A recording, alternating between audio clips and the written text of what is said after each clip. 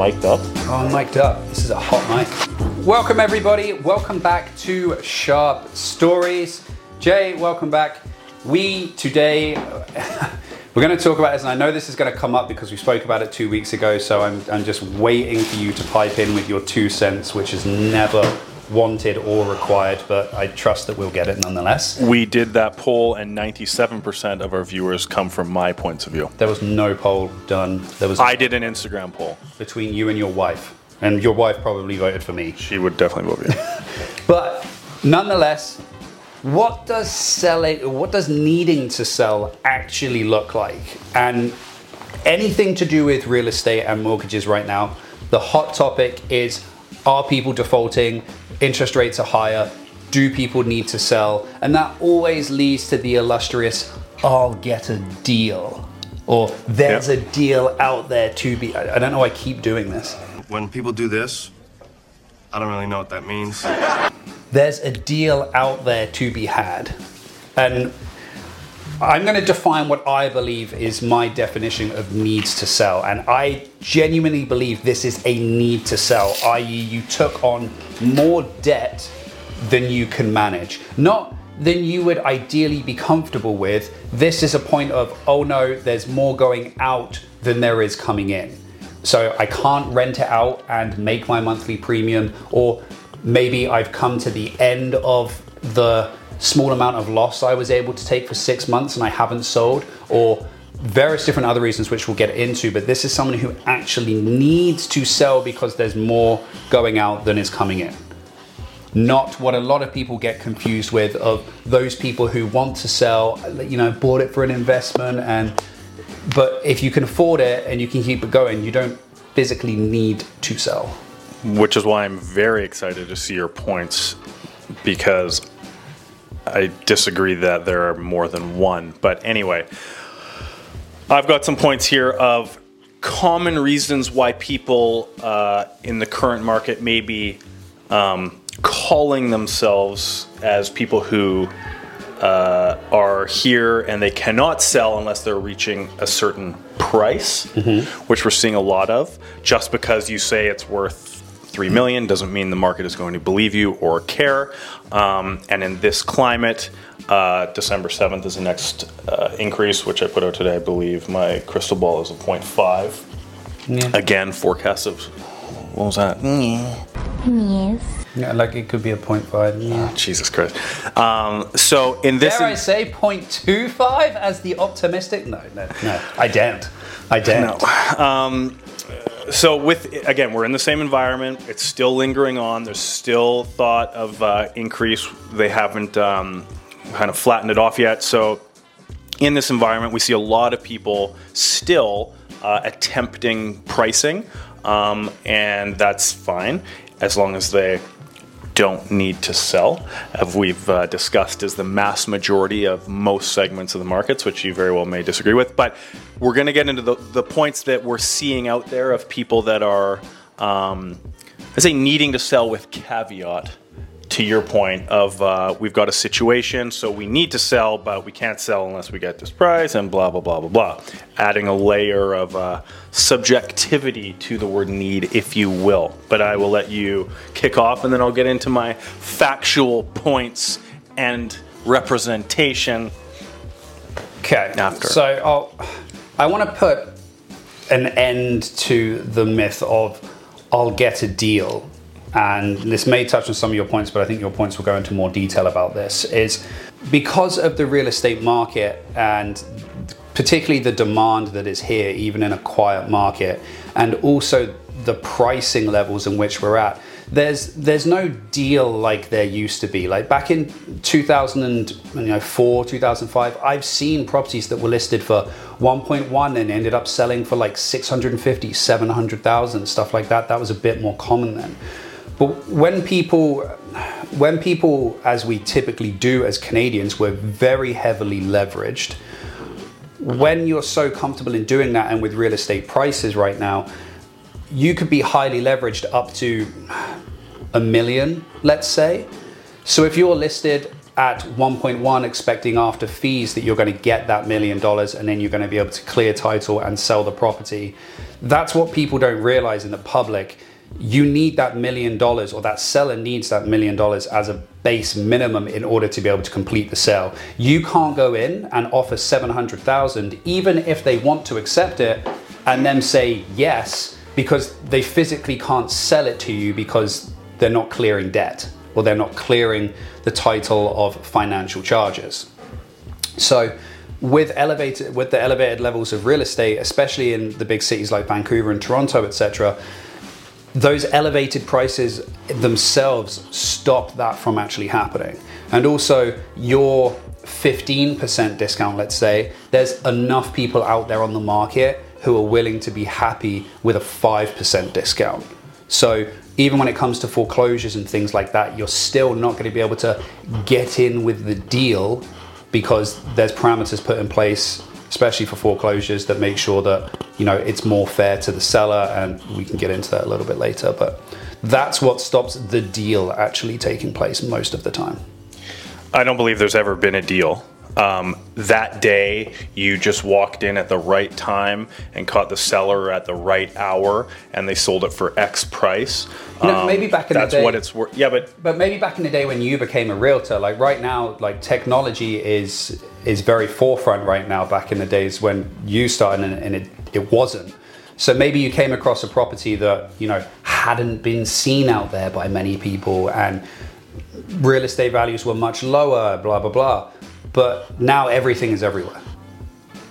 Every listing is everywhere to the vast majority. So going unnoticed is extremely difficult, even with the worst agents.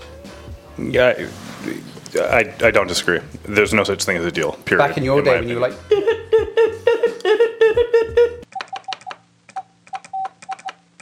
That's Morse code for new home for sale.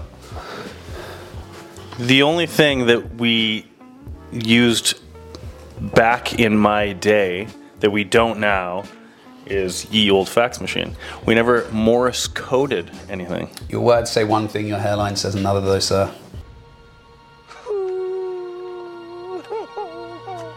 Oh wow, we're diving in today. Okay, I chose violence today. I'll leave that.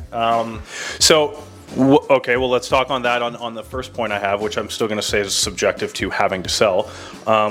You came across this a week or two ago. You have had a seller that's dealt with this on the selling side as well. There's too much debt owing on title that they can't. Just adjusting myself, carry on. Can't clear. Mm-hmm. So that can give them two options. It's cheaper, easier to hold the property and bleed slowly monthly, mm-hmm. and not sell unless they get their price. Instead of selling, there being a loss, mm-hmm. after everything, and having to make that up with either cash or credit. Mm-hmm. In your seller's case, it was made up with credit. Mm-hmm. Again, is that a comfortable situation? No. They can say it's worth $1 million, or if it sells for less than that, I'm not getting out in the green. But it's still a case that can move forward, and will move forward if they choose to just cut the ties and get it over with. They think the market's going to continue to soften. It's going to be harder in a year, and make up the difference on the other end in the green. Take out a line of credit, yada, yada, yada, to pay the bank off. So not a need even at that, because there are options, I would argue. Okay, but options differ on every individual person. If 100%. If your debt service ratio is so high that, for example, that one that we were dealing with, there was a mortgage on it and a second mortgage on it as well. Mm-hmm. So in that case, you've got two financial charges. They're trying to sell in order to clear them. The monthly premiums are basically shooting them in the foot really badly. And I say this because the agent had been instructed, look, I need to sell it for this price. I don't mind you being upfront and telling people why. Kind of trying to go with that honesty is the best policy when it's priced high. And at that point, you know, who's to say that you can go in and get a line of credit to carry the rest? So, I mean, if you look at mortgage write-off losses, on average they're about 96,000 per mortgage now. So if we take that number, assumably, mm-hmm. you're trying to get a line of credit or a loan in the form of $96,000 in order to break even, per se. And of course, that's a better situation to be in than two very large mortgages, but it's also not that easy. No, there's a circumstance to the point I'm saying where, okay, we're selling, we sell at a loss after costs. Now the bank is going to supply a line of credit to make up, to If break they will to. supply a line of credit. They will, exactly. Because if they can't, you can't sell because you can't clear financial charge. That is The caveat. the caveat to, okay, you need a price, or of course you're just going to default and foreclose and it's done. No, not fun for anyone. Do you want to jump on to the next one, or you want me to? There you go. You just run with your points and I'll just talk about it. Renewal rates, obviously, I've talked to a few people, not a lot yet, but as we know, the majority of loans are 5-year fixed. So arguably 20% of loans are expiring to simplify every year.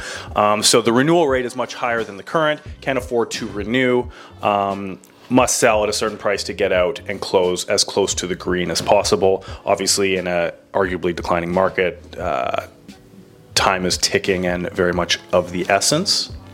So now, again, can't renew. Debt service equation is broken, or just don't want to, because now I'm locking myself in to X amount in the red every month. Yeah, or I don't think we'll see this too much now, because those people who are renewing now are not the people who are renewing who are like at 1.5% variables, things like that. A long way to go for that, So, for sure. you know, people who are maybe renewing now were at anywhere between, let's say, 3 to 4% on average for a mortgage. And obviously, yes, it's more now, but it's not so much as a jump. So I see most people with that regard just adjusting their finances outside of the mortgage and real estate. Okay, we're not going to eat out as much. And I'm hungry. I've had conversations with people and spoken to people actually in family who have said, we're going to swap our car in and we're going to get something cheaper. That's what happens when you have a cheap car like a Bentley. And they're managing the deficit, for lack of a better phrase, the higher premium that comes with the month by doing outside financing. So I don't see that happening tome much, but in theory, like, yes, it's a reason. And I do agree that people will adjust everything on the outside prior to making a home address or a real estate decision. I think those will come last for sure. Pre-sale can't afford to complete. So back in my day, in 08, there was I was working pre-sale, and there's a lot of frenzy at that time. This was actually in 07 coming into 08. And then once all the US stuff hit, obviously developers have stipulations that you can't flip contracts unless they've sold a certain amount, blah, blah, blah. So a lot of people got stuck, and a lot of people had zero financial flexibility they just weren't financially capable of achieving a mortgage and completing. So I purchased a pre-sale, obviously assuming that it was going to go up, and the market stalled or switched, and now my deposit is locked in and I'm contractually obligated to complete. So hope that things turn around before completion. Yeah. Cool. When you started in real estate back in 07, 08, 1907 and 1908, yeah.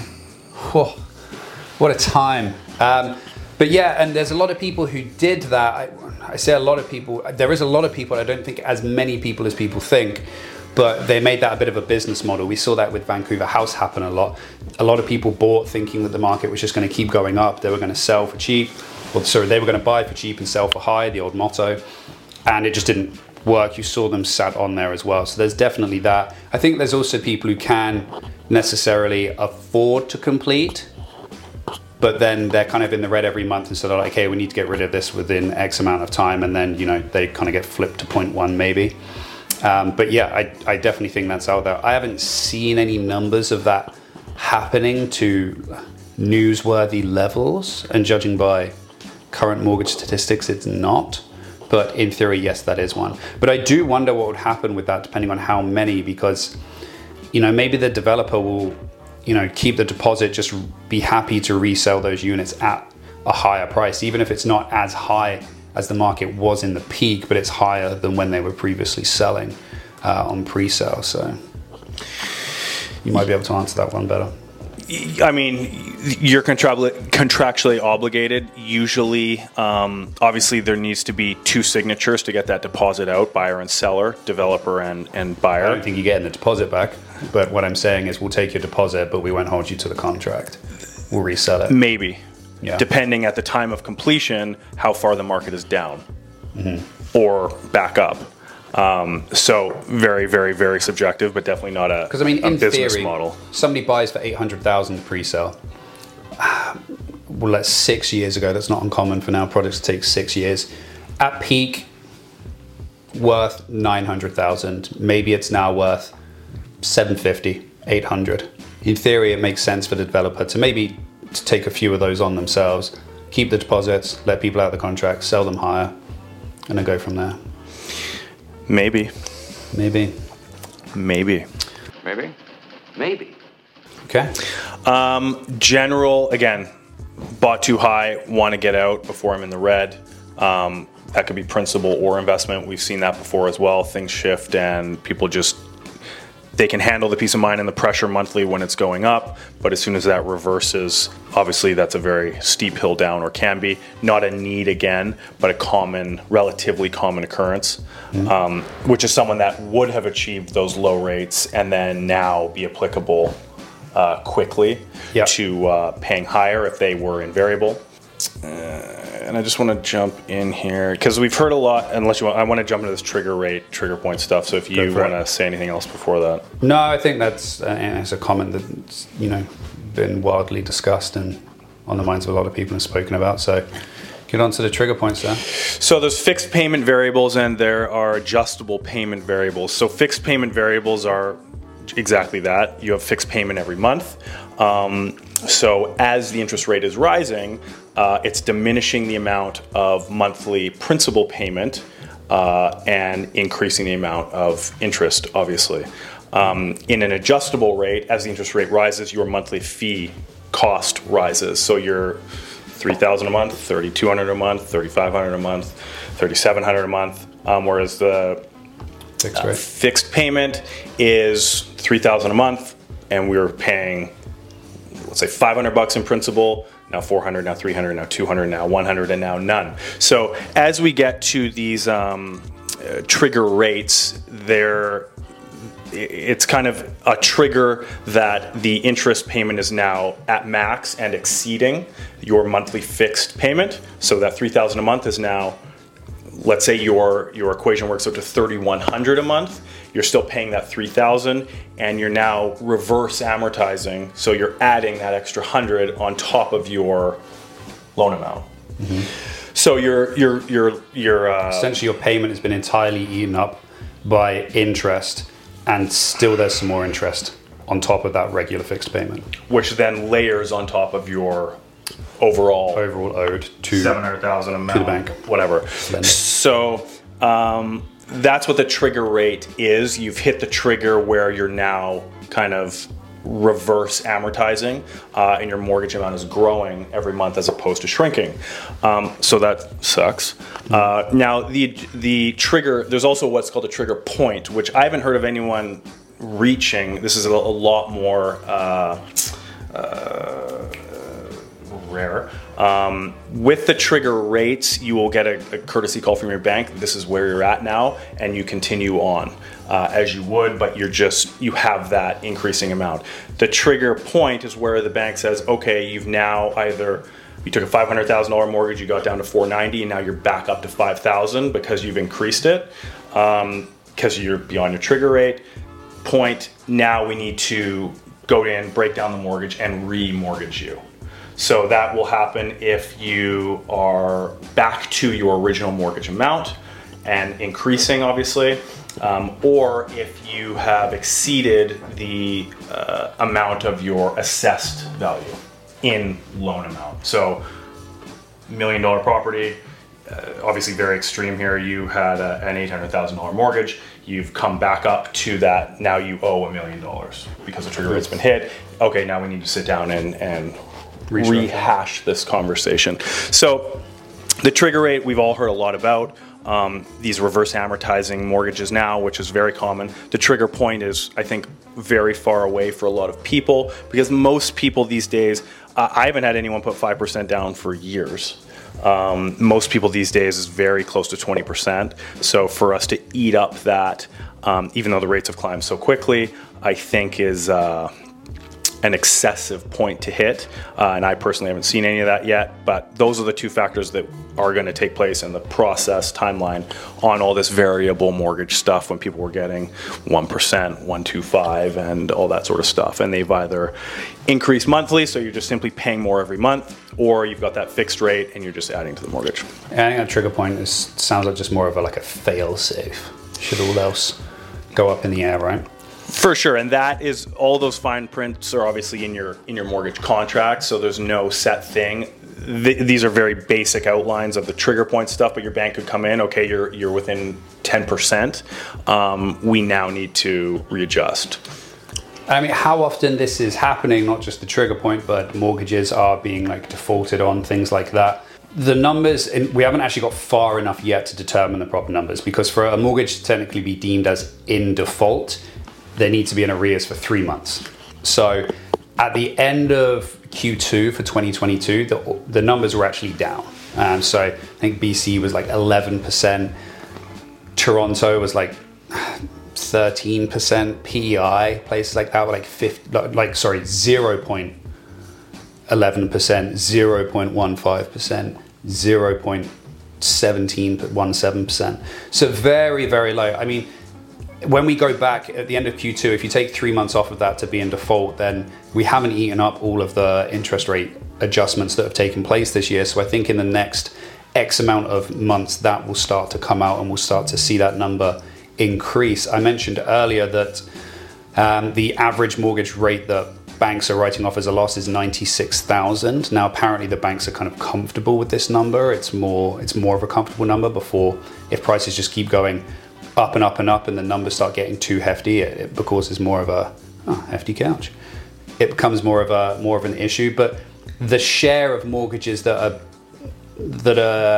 having to have mortgage loss write-offs from the bank is actually going down, and it's all under 1%. So, well, the actual share of total mortgages that the banks have to write off as a mortgage loss, I think, is down 0 to 0.04% of mortgages in Canada. So that's, I think it's 0.01% off of last month and maybe 0.02% off of the year before, year to date. Now that I think will change because, of course, as the interest rates come in, and that will amend those numbers, I think, upward, both the share of mortgages being defaulted on and also total mortgages defaulted. However, as you and I say all the time, real estate is a numbers game. So is it going to happen enough that it's going to cause such a significant impact and change to the market? We're not even at 0.25% yet of this happening. So is it going to make a difference? No, in my opinion. Yes, those numbers can go up and that will suck and it won't be fun for those people, of course. But is it going to be enough that you're going to go out there and you're going to get that deal, or you're going to see another shock in market value and it's going to come down even more because there's just all of this debt which is going unanswered for and snowballing? It's not at that levels, and in order for it to make an impact in real estate, we need to see high numbers for a longer period of time. Yeah, and that 90 days in arrears, all that sort of stuff, the banks don't want to close on anyone in that regard. And in foreclosures, court-ordered sale proceedings, there's always the caveat that the seller can come in, or not the seller, because that's the bank. The owner can come in and pay off at any point up until it's signed away from them. Yeah. So they're very flexible to try and look at every option, give the owner time to look at all of their options to really make sure they can amend this issue before. That's how they get paid. Sending out, of course. Right? They want to sustain that monthly cash flow. Absolutely.